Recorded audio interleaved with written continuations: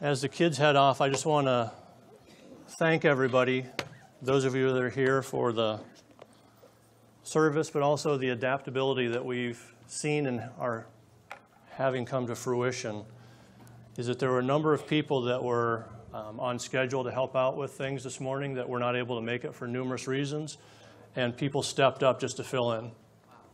So that's what we need. We need to see the body of Christ coming together, that, unforeseen things happen, and people have to fill the void. Thank you, Jesus. So thank you, Jesus. Thank you, those of you that stepped up and did what needed to be done. That's how the church needs to function. As you're singing the songs, maybe a little bit of a rhetorical question, but are you paying attention to the words you're singing? Yes. Yeah. Okay. The second to last song that we were singing there, it says, we're overcome by your presence. Yeah. Okay. That's why we come here, is to have his presence just overcome us. That's right. That we want to leave this place different than we came in, and the only way that happens is by his presence just totally, if you will, obliterating us if it needs be. It says, Holy Spirit, you're welcome here. Holy Spirit, we welcome you here to minister to us, to teach us, to show us the things that we need to know and learn.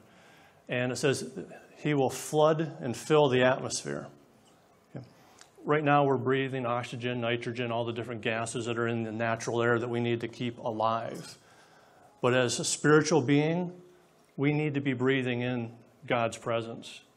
The Holy Spirit, one of the Greek word for the Holy Spirit is pneumo, which is where we get the word long air, all those things. So we need to literally be breathing in God's presence constantly. So this morning when we're all here, that's what we want to be doing, is be breathing in God's presence so that it's sustaining us, so it's making us thrive, not just being alive, but he actually wants us to thrive and become more than we've ever become before. So that's my introduction. Wasn't even part of my notes, my message that I had ready for this morning. A couple weeks ago, all the other elders, the other 5 elders, they came up here and they introduced themselves, told them a little bit about themselves. I was not here. Any of you missed me that day? I was not standing up here when the other 5 elders. Okay.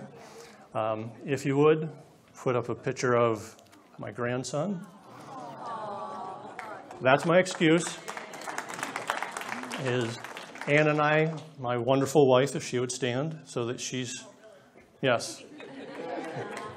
My wife, Ann, that God has blessed me with, almost 32 years now that we've been married.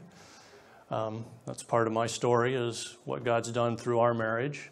Yeah. But little Callum, Jacob, our third child, their first child, was born 2.5 weeks ago now. And we went down to welcome him to the world. And what I want you guys to see and understand with even the things I talked about with the songs that we're playing is we need to look around, and God will teach us in so many different ways.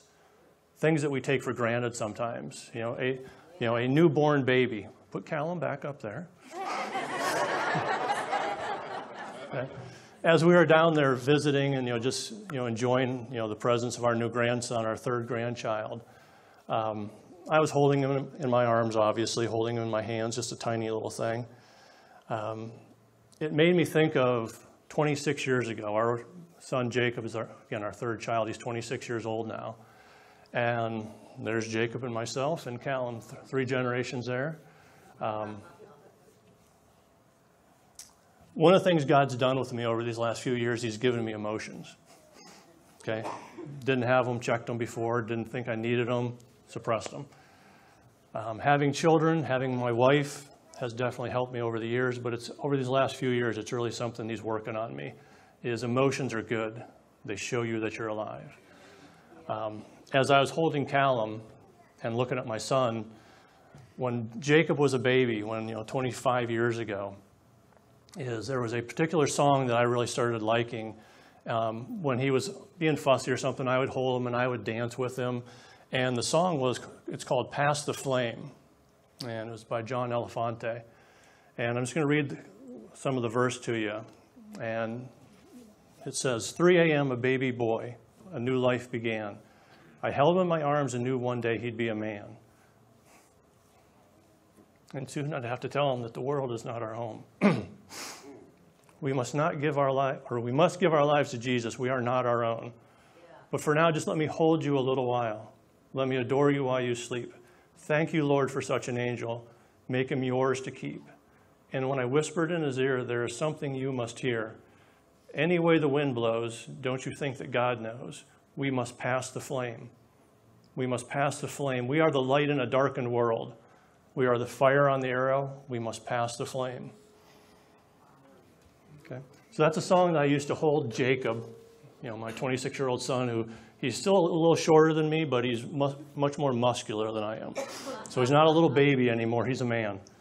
And as I was holding Callum, and that song came back to my mind, the verse where it says, one day you'd be a man, it was real. It was real to me that the son that I had once held like a little baby had raised up into a man, and now he was holding his little baby. And so when it talks about we have to pass the flame, not just my children, but anybody that we come into contact, we have to be passing what God has given to other people. We have to pass the flame. We are to be the light in this darkened world. And if anybody doesn't think this is a darkened world, open your eyes. Okay? Look at what's happening in Israel right now. Okay? God's chosen people, God's chosen nation, sanctioned by God, and they're under severe attacks. Okay? We're to stand with the nation of Israel, with the Abrahamic covenant. We're to be a blessing to them. So if you can do nothing more than pray for them, that's what we should be doing. And one of our friends of the fellowship, everybody, or some of you may not know him, he hasn't been here in a while, Dov Ben Zion. Some of you recognize the name. Dov has 2 children right now serving in the IDF that are in Israel right now. And so that's the reality of it, is this is a darkened world that doesn't matter what your stance is, whether you're a full sold out Christian or just somebody that attends church on a regular basis, is the enemy does not want you here. The enemy does not want Israel to prosper.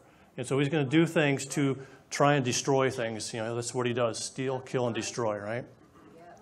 So we just need to look around and see the things that are happening in our lives.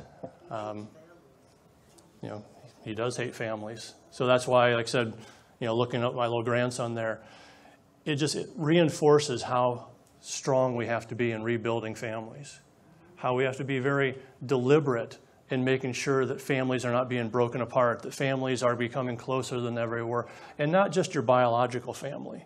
I mean, when we look around this place right now, however many of you are sitting here right now, those of you over in the cafe, online, wherever you happen to be, is we need to start thinking of ourselves as a family.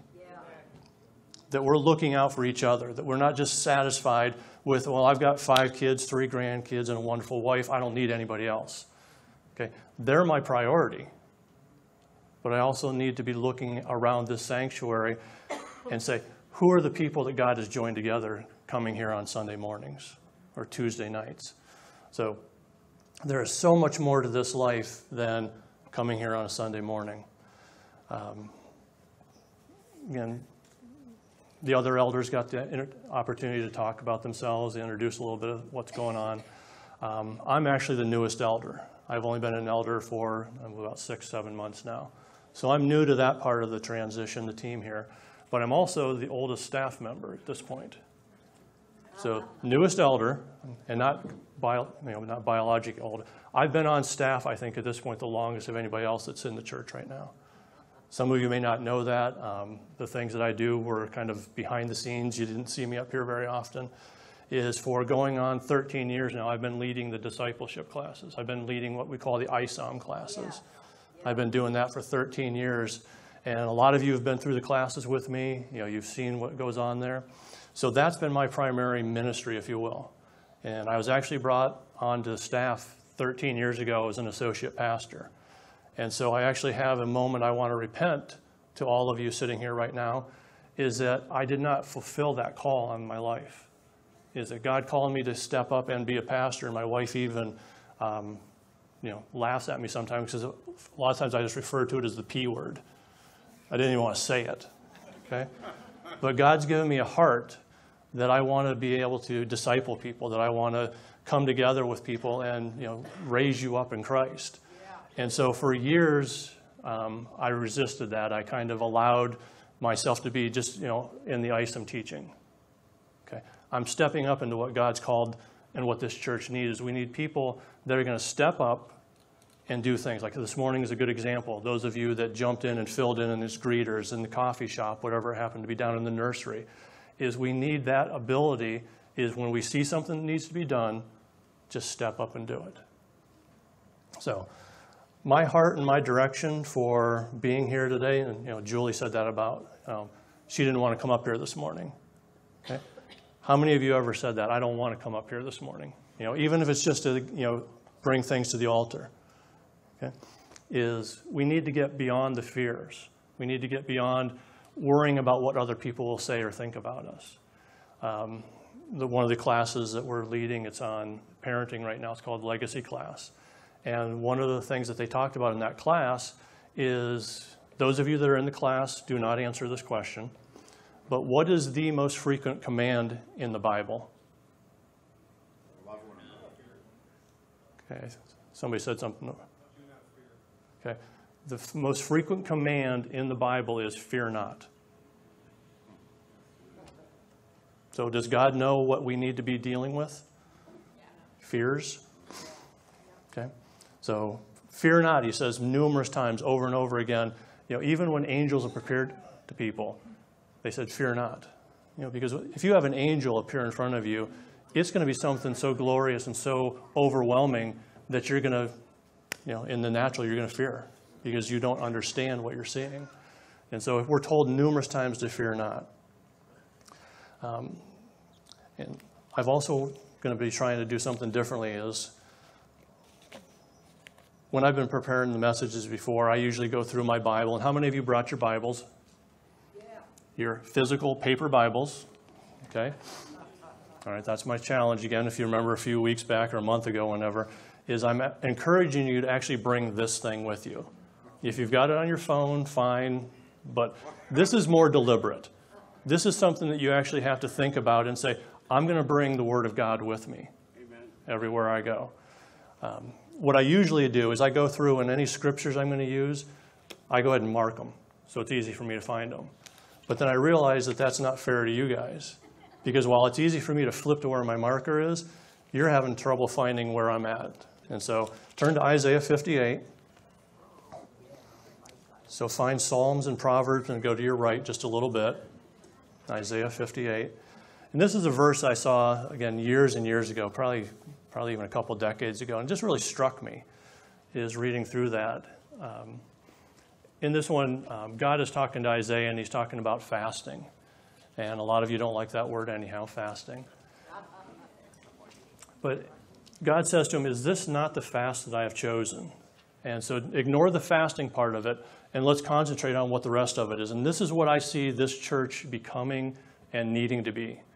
Is in Isaiah 58:6 it says, is this not the fast I have chosen for a day for a man to afflict his soul, to bow down his head? I'm actually in 5, so yeah. Is this not the fast I have chosen?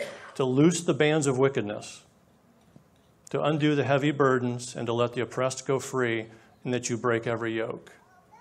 Okay? As we fast, that's what God's saying should be happening. That as we live our life, this is what should be happening. That as we're... There we go. These are the kind of things that should be happening on a regular basis in the church, in your lives, is that heavy burdens should be getting released. The oppressed should be getting set free. That's what the altar time is for. That's what the worship time is for these things to be happening. It's not just a time to come and spend a couple hours on a Sunday morning singing some songs and maybe hearing some Bible stories. I'm not about telling you Bible stories. The reason God has asked me to do the things I'm doing right now is to challenge us to raise up, to grow up and to be mature Christians so that we can do the works of His ministry. One of the songs that may have been the last one, Champion, He's called us to take His victory, to work for Him. And if you look again in Scripture, Well, I'm getting ahead of myself. I was supposed to be introducing myself, wasn't I? Got off track. God's just given me so many things over these last few days that it took me a while to organize myself. But so again, the question I ask is, if I've been called to act as a pastor, to be a shepherd of the sheep, what is a pastor? Okay, it's not a title. It's something that I should be doing. It's something that we should be doing. And one of the verses that I've used and adapted for ISOM is Ephesians 4:12. And right before that is 4:11, and it's what most people call the fivefold ministry. And it refers to the 5 different teaching positions, or the positions within a church that every church needs to be healthy. And they're apostles, prophets, evangelists, pastors, and teachers. So that's the fivefold ministry. And for a church to be effective in working the way it's supposed to be, those 5 gifts or ministries need to be in place. And what is the purpose of those ministries, those 5 folds? Okay, the answer is 4:12. To equip the saints to do the works of ministry. Yeah. And again, common question, I've asked it to many of you before, who are the saints? We are. Okay, if you have a relationship with Jesus Christ, you've been saved by his blood and you've been repented, you're a saint. So Ephesians 4:12 says, my job as a pastor, as an elder in this church, is to equip you, the saints, to do the works of ministry. What are the works of ministry? Heal the sick, break the bonds, set the oppressed free, restore marriages. That's the works of ministry. So the trouble a lot of churches get themselves into is they rely on one person to do it all. That's why pastors burn out. That's why pastors can no longer go the course, is because they're doing it all and the people expect them to do that. My challenge to you this morning is that's not what we're about. We're about you becoming equipped so that you can do the works of Jesus. And the works of Jesus can happen here, but they need to happen outside these 4 walls. They need to happen out wherever you're employed, wherever you're going to school. And as I say that, welcome back to all you college students that are done with your semesters, back for the summer with us. But when you're at school, when you're on your track team, your sports team, whatever, band, whatever you're in, is your works of ministry are wherever you're at. And so we need to take that to the point where we're embracing what God's called us to do, is that you guys are the saints. You're the ones that are be doing the works of ministry. And as we learn these things, we need to put them into action. Not just learn them. James says, don't just be a hearer of the word, but a doer of the word. And again, so many things that if you pay attention and look around, you're going to hear things that you had never realized before. Before I was a Christian, listened to all kinds of different music, mainly rock music. My dad grew up listening to what we now consider classic rock.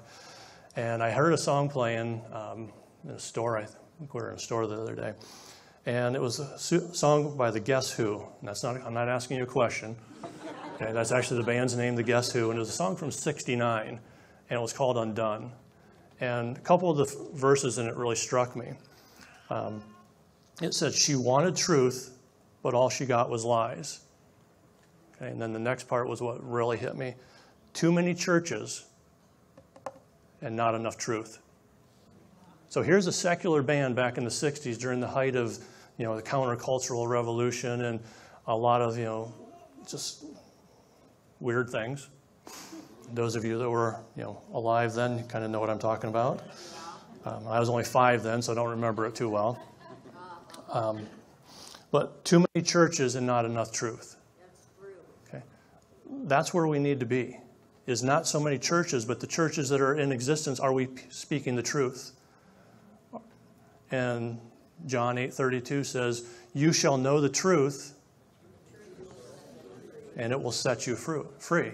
But you have to know the truth. You have to allow the truth to come into your life and act on you. And that's the only way it's going to set you free, is if you allow it to. So whatever your bondage is, whatever you're dealing with today, and again, if you don't have bondage, if you're not oppressed by anything, you're up next week. Okay? You're going to be teaching us. You're going to be telling us how you've been set free of all of the things, the issues that are happening in your life. Okay? We all have issues. I'm going to lump you all together with myself. We all have issues. And the only way to be set free from those things is to allow the love of Christ to break those things out of our lives, to soften our hearts, to receive the truth that He has for us. And again, so as I was preparing the message, and our theme for the this last month, few weeks, has been building life on the rock.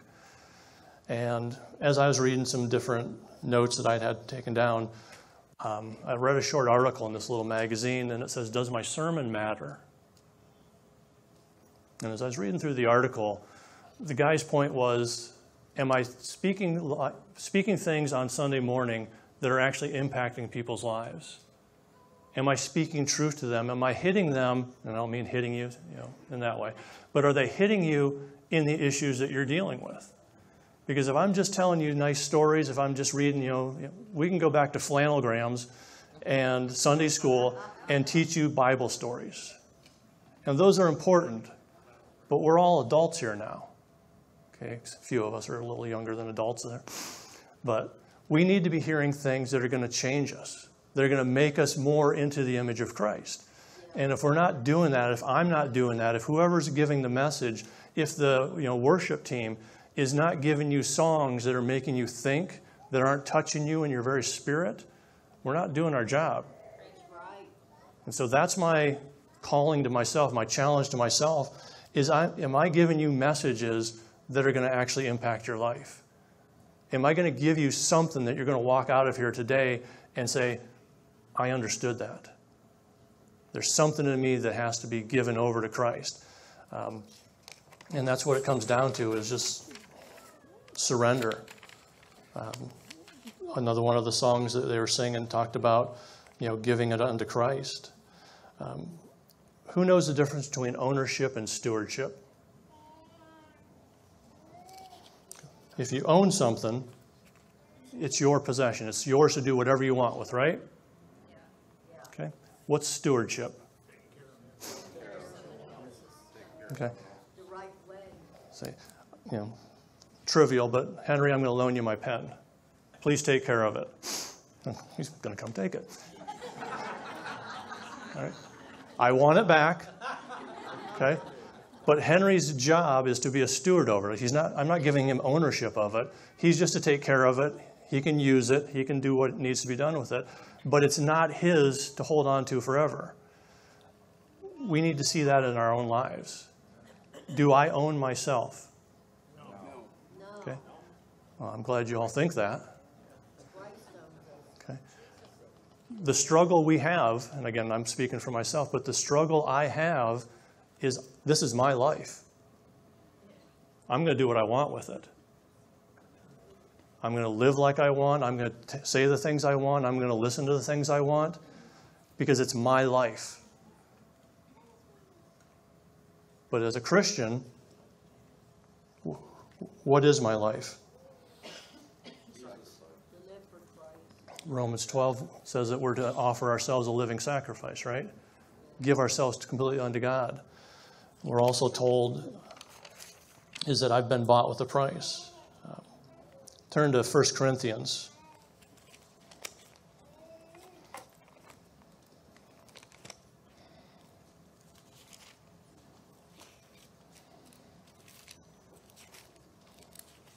See, aren't you glad I don't have it marked, so it takes me a little bit of time to get there? Give everybody else a little bit of time to find it. 1 Corinthians chapter 7 and verse 23.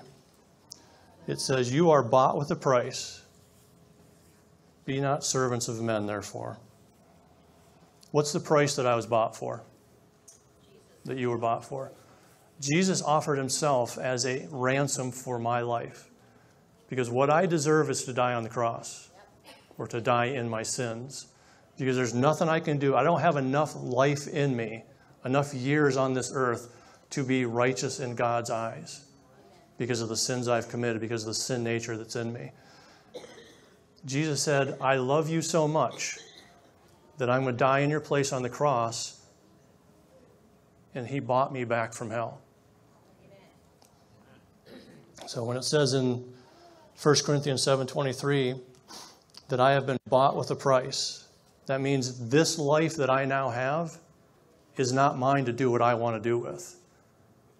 If any of you think I want to be standing up here talking to you in my flesh, no, I do not. Okay? But because I've been bought with a price, I'm no longer the owner of this life. I'm a steward over this life that God has given me back. And so as a steward, I'm to do what my owner tells me to do. And so looking around this room, I want each one of you to think about yourself. Are you in charge of your life? Are you in ownership of who you are? Or are you merely a steward over what Christ has done for you? So if you're a steward over the life that God has given you, what are you going to do with it? Are you going to continue struggling with the issues you have? Or are you going to give them over to Him? Saying, in my own power, I can't do anything. I can't heal my broken heart. I can't restore my marriage. I can't do whatever the issue is that's in your life. You can't do it in your own power. But through the power of Christ, all things are possible. There's nothing beyond His capacity to heal, to make right, to restore. It's in His power. It only requires me to say, I give it up. I surrender it. So that's the challenge as we go forth today, is giving it over to Christ. It's simple to say it. And the series that we've been talking about, Building Life on the Rock, is how do you build a life on the rock? A few weeks ago I talked out of Matthew chapter 7, or 5 through 7 and Luke 6. And we talked about, if you would put the Tillamook Lighthouse up there. The original one, the one from the series. It's not in there? All right. Anyhow, you remember that slide, I hope, the one with the lighthouse on the rock and the water splashing up over it. There we go. Okay. If they just set that thing on top of the rock, would it still be standing? No. Okay, eventually the storms would, doesn't matter how heavy that thing is, eventually the storms would have pushed it off there. And as we look at that picture, I want you to think about a couple things. What's the purpose of the lighthouse? What did they build there? And as one thing I also want you to think about is what's not there. As you're looking at that, this is about a mile off the coast of Oregon, obviously gets battered by waves. It has a singular purpose, and that's to be a beacon of hope for sailors that were out on the seas in that time. So do you see any gardens on that rock? Any gazebos or, umbrellas, fancy things like that? Okay. They wouldn't do any good, would they? They would not help that thing do its function.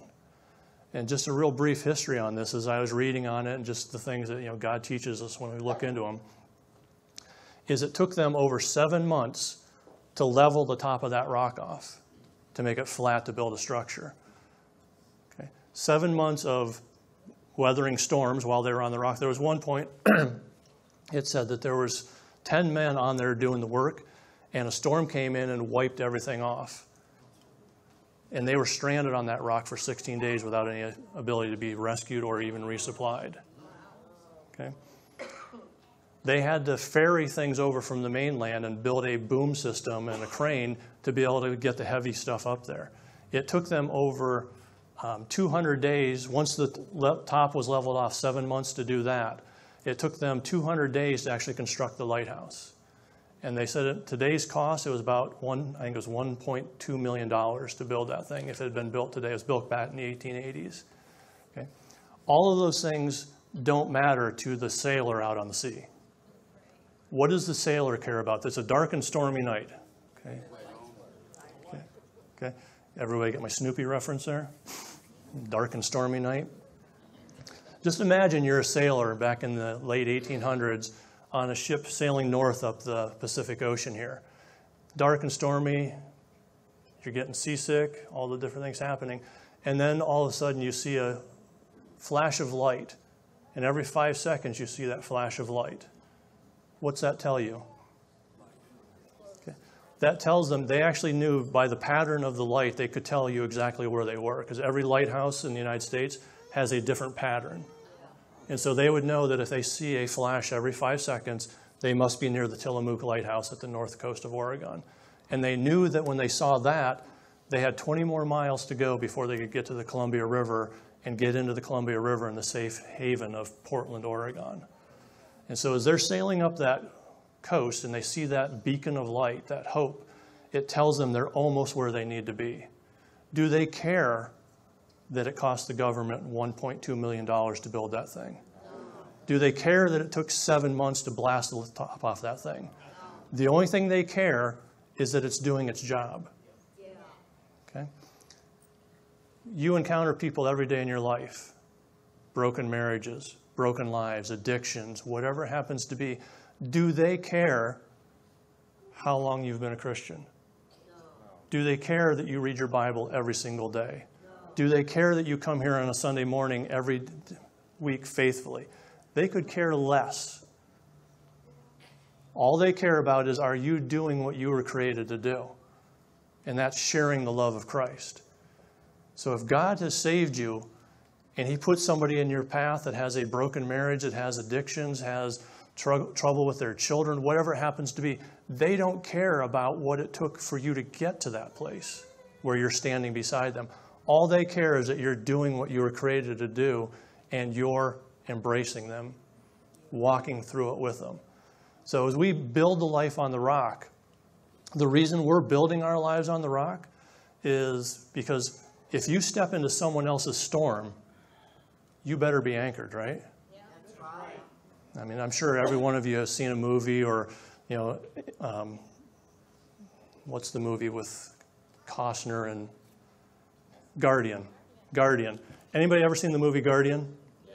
It's about the Coast Guard up in Alaska. One of the things that they teach the recruits is when you're going to rescue someone, and I'm going to paraphrase this a little bit, sometimes you got to knock them out. Because a person that's drowning is desperate. And if you come swimming up alongside them, they're going to grab hold of you and they're going to pull you down. Yeah. Because they're in so much fear and they're so desperate that you'll save them. And so sometimes you got to subdue them. Okay? You got to knock them out maybe. To save their life, you may have to do that. I'm not saying we're not going to be doing that, people. Okay? My point with that is you better be anchored into the rock solidly so that when their storm comes into your life, when you allow their storm to come into your life, you're not going to fall with them. You've got to be solidly anchored into who you are, who Christ created you to be, and the things that he has taught you. So how do we get anchored into the rock? Read the word. Okay? The simplest answer is spend more time in the Father's presence. Okay? That's the simple answer. But how do we actually do that?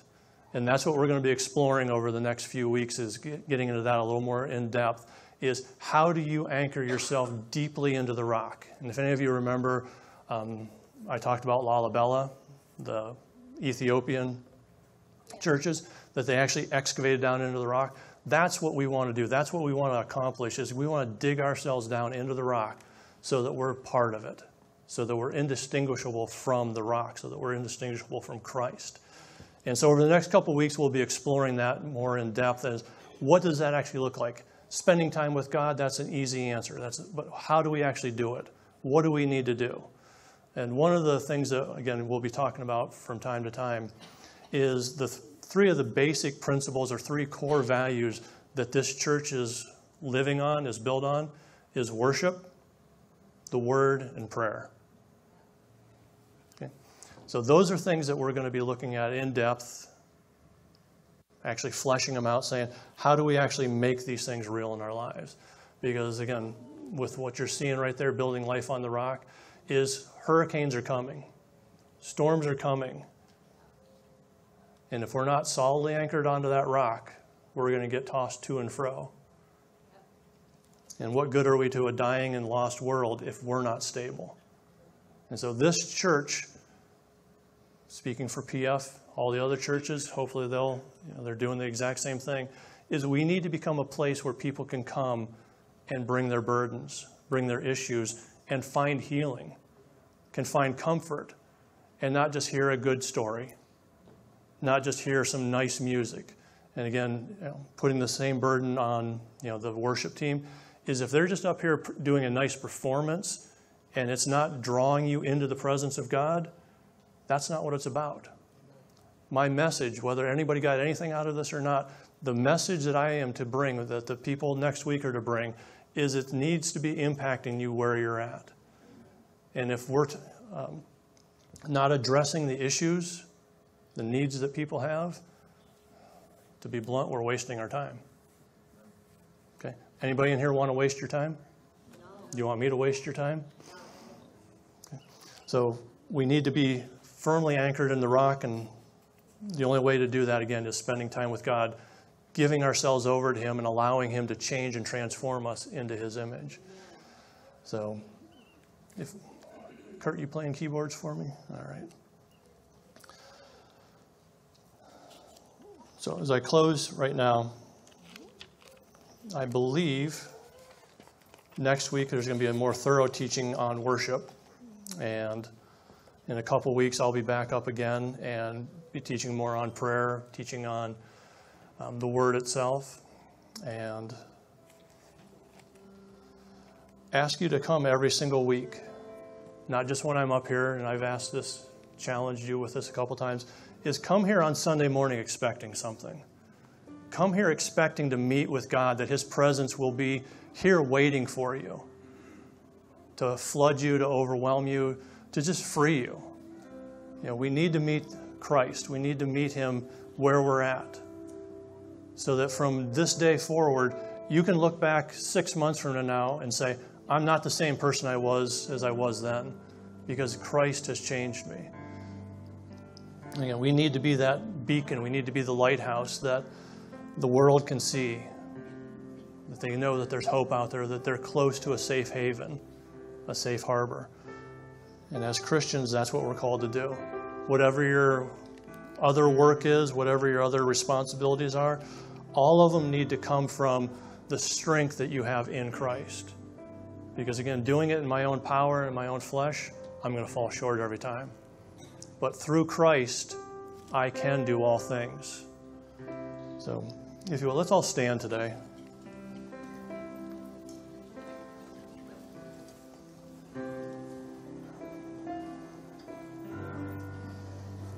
Heavenly Father,